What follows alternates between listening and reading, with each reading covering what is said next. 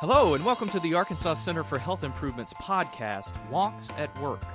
I'm Craig Wilson, your host, a self-declared wonk, dad of 2 boys, native Arkansan, and I've been the health policy director at the Arkansas Center for Health Improvement for more than a decade. On this show, we aim to demystify, boil down, and unwonk, if you will, complex topics so that you can understand how the healthcare system is working or not working for you. On our 6th episode, we're going to talk to someone who has been in the nitty-gritty of the state's vaccination program for COVID-19. Both of the vaccines currently authorized for use require 2 doses 3 to 4 weeks apart, depending on the type of vaccine. Now, the first dose does produce some immune response, but the second dose, the boost, heightens that immune response, making vaccination more than 90% effective. There are other vaccines that require only 1 dose that could soon be available even as early as February. But the 2-dose regimen for the Pfizer and Moderna vaccines have made mass vaccination efforts very challenging. Short supply and vaccine hesitancy stemming from misinformation have complicated efforts to get doses in arms. Now, as has been the case with public health measures intended to mitigate the spread of the virus, states are leading vaccination efforts based on plans and strategies that vary across the states. As they manage limited vaccine supply coming from the federal government, most states have prioritized healthcare workers and nursing home residents, but after that, state approaches meander in different directions. So, here with us today to discuss Arkansas's approach is Heather Mercer, the Executive Director of Immunize Arkansas. She's a graduate of the University of Central Arkansas, and before her current role, she's had experience in pharmaceutical sales and worked for a research and development arm of AstraZeneca, which is working on one of the COVID-19 vaccines. Now, I get to see Heather virtually every Friday during our COVID-19 vaccine advisory group meetings, but it's good to have her here in person for the show. Good to see you, Heather, and welcome to the show. Thanks, Craig. It's good to see you in person All right. also. I had to miss today. Sorry about that. I had another meeting, but I'm sure things are progressing well. So before we get to the more serious stuff, when I ask you a question about what keeps you busy when you're not at work, and I know right now it probably feels like you're at work all the time, but Well, and I work from home, so it does feel like I'm at work all the time. Right. But my husband and I have a senior in high school, Oh. so we are trying to get him ready to go to college. And he also plays soccer, Good. so we enjoy watching him play soccer. But we did, like many other people did, and we got COVID puppies. Oh, gosh. So we have 2 puppies that we got in May, and they keep us very busy. Oh, I bet. And it's like we have twin toddlers. And I also enjoy walking when I can get out of the house, just so it does. You got to me get out of the house. Yeah. Yeah. We, my boys, I've told them for years that I'm allergic to cats. And suddenly during COVID, Daddy wasn't allergic to cats anymore because they really wanted a cat. So we got a kitten earlier a COVID kitten last year. Too. So I asked this of all of our wonky guests, what would you say is your theme song? Well, I think it probably changes. But these days, I think my theme song is Lose Yourself by Eminem.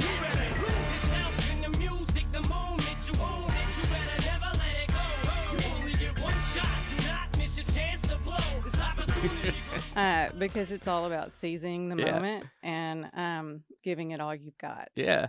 So that's what I'm doing these days. You only get one shot. Do That's not right. miss your chance. All right. Great. So tell me a little bit about your role at Immunize Arkansas and why you enjoy what you do there. Well, my role is really all about connecting dots. Mm-hmm. So our mission is to advocate and educate about immunizations. And a lot of what I do is connect people to the resources that they need. Mm-hmm.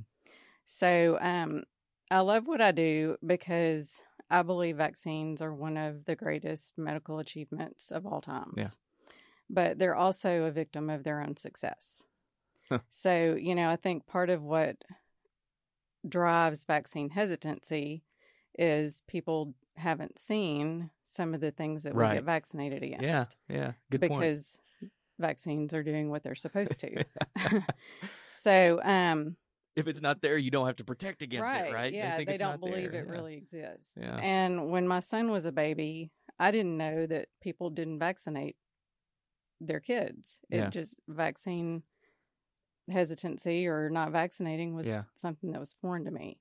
So, this isn't something that's new, but it definitely is something that we have. It's becoming more busy. prevalent. Yeah.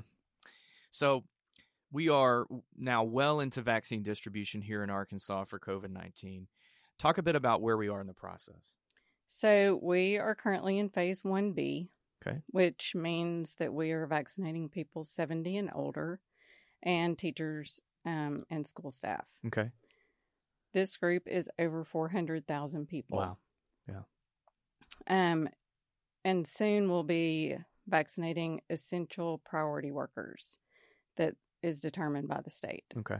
And they haven't determined that yet exactly who Yeah, those I think are. they're still working on who that exactly is.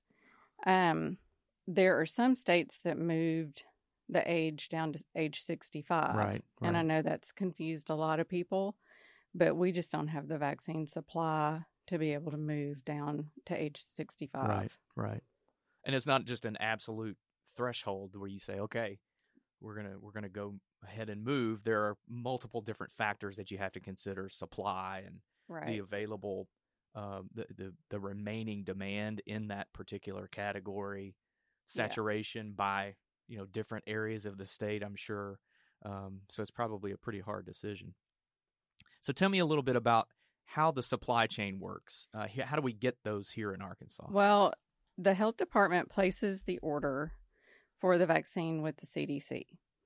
And then everyone who is enrolled as a COVID vaccine provider then gets notified of how many doses of vaccine they're going to get, like the week before they get it. Okay. I think they're trying to improve that process so that there's a little bit more planning that can be done. But right now, that's kind of how it's working. And then the vaccine ships from either the manufacturer or the distributor directly to the provider. And they get it normally on like a Monday? Yeah. Okay. Yeah. So what are some of the barriers that the state has experienced thus far? I know we've seen a lot in many other states, and I know we've had our own, but as I mentioned earlier, each state has a different approach. So those barriers can be different from state to state. Right. And I think our biggest barrier is just vaccine supply. Yeah. So right now we are getting approximately 35 to 40,000 doses a week. And like I said, this vaccine phase is 400,000 people. So that's approximately 500 doses per county, which isn't enough, obviously, to vaccinate that whole phase. Right. We're working to get our allocation increased, and I heard this week that they're increasing it by 16%. So that'll help, but it's not enough. It's still not going to be enough. Our biggest barrier is just we need more vaccine. Right. So do you think I understand that the Johnson & Johnson or Janssen Pharmaceuticals, I guess they go by, they announced their results from their clinical trials today. Of course, we're recording this a week or two in advance of when it airs. But maybe even by the time that this airs, they will have filed for emergency use authorization, and that may be under consideration by the FDA. So we might have another. Right. I think they're hoping by the end of February. Yeah. So that'll help too. Yeah, it's promising. Having a third vaccine in the mix will definitely help. And I believe that vaccine is one dose. Yeah. So that will also help, with just continuity of care. When people don't have to go back for a second dose, that'll help too. So what's been the deal with this supply from CVS and Walgreens that has been problematic? So some of the long-term care facilities have requested that their independent pharmacy take over instead of having CVS or Walgreens do their staff and residents. And the CVS and Walgreens was a federal contract. Yes. That was, so the state really had no control over it. Yeah, and that was, taken care of long before even the EUAs were, the vaccines were approved. Right. And that allocation doesn't come out of the state allocation. So it doesn't really have anything to do with the 35,000 doses that we're getting. But, and part of the reason that the number that we see on that dashboard, that the health department puts up looks bad is, the way I understand it, they overestimated the number and they shipped them the first and second doses up front. So they have, and they got Moderna vaccine. So they have second doses sitting there that they have to wait 28 days before they can use. Right. So that, that's not their fault that they have all these doses just sitting there. Yeah. So I understand though, they've moved on from some of the long-term care facility contracts to work on those and have moved on to start delivering vaccines to folks in 1B.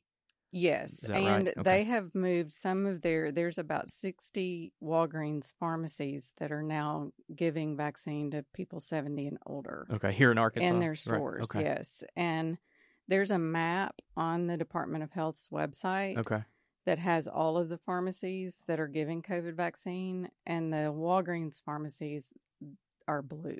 Okay. So if you look at that map, there's red and blue pharmacies, and the Walgreens pharmacies are in blue, and you can click on them and make appointments at those. Great. So folks out there, if you're in 1B, be reaching out to those Walgreens. And 70 and older, I think, is all they're doing. They're not doing the teachers. So if you're 70 and older and you have Walgreens in your community, you might want to check and see if they're giving COVID vaccine. Great.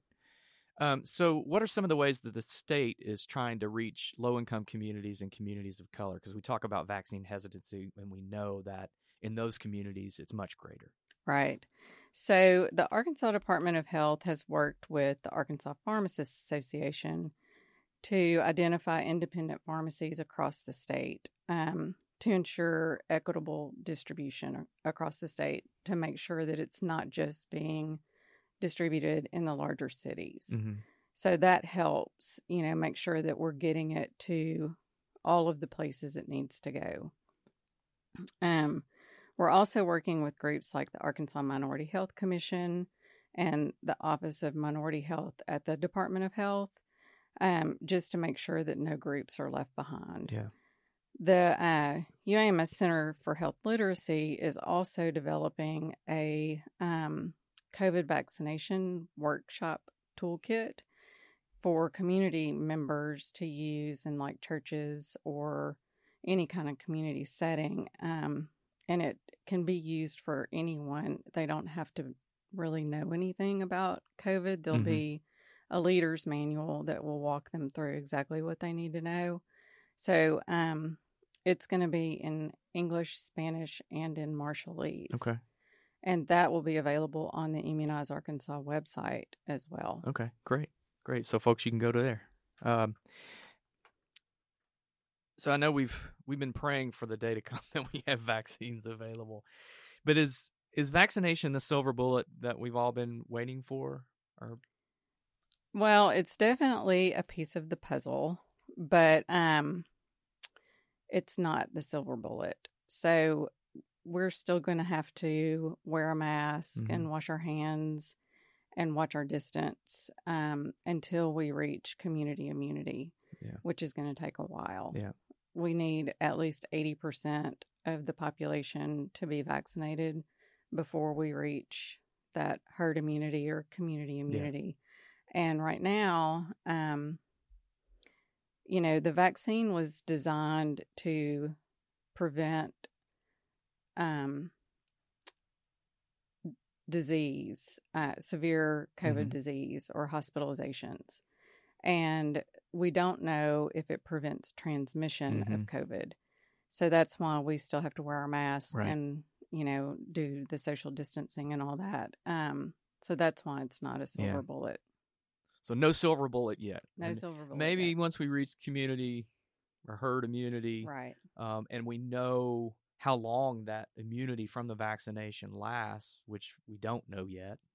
We don't know if in a year we'll have to get another vaccination, or 10 years, or however long. And now we have these 3 new strains that, they've identified, and viruses are smart. They mutate, and, that's just what they do. The the flu does the same thing. That's why we have to get a flu vaccine every year. So this thing is just, it's smarter than we are. Yeah. We just got to keep fighting, right? We do. Yeah. We're learning about it every day. Right. There's something new. We learn about it every day. Sure. So, all the buzz is about COVID-19 right now, of course. It's the only pandemic I've experienced in my lifetime. Yeah. I don't know about you. I hope to never do it again. Me too. But what are some of the non-COVID related immunization efforts that you're looking forward to getting back to once this is all over? Well, the coalition actually has 4 work groups that focus on priority areas. And one of them is childhood immunizations. And other immunizations have taken a hit because of COVID. Yeah. People weren't taking their kids to the doctor because they were afraid to go to the doctor. And right now, the last numbers I saw were through November, and we have about 250,000 kids that are behind on their immunizations year over year compared to last year. Wow. So we've got to figure out how to get those kids caught up. Yeah, we're running the risk of compounding this issue. Right. Yeah. So there was a fear of measles outbreak because, kids were not getting vaccinated because measles is highly contagious. Yeah. And fortunately, even though our numbers are behind, the measles vaccination rates aren't as bad as they could be. But they're still below, what we need them to be. Yeah. So that's, a big fear is that we could run into a measles epidemic.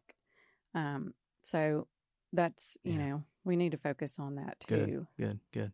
Well, thank you for coming in the middle of a pandemic and talking about what is not the silver bullet, but is certainly a blessing, that, science has worked, and science can continue to work.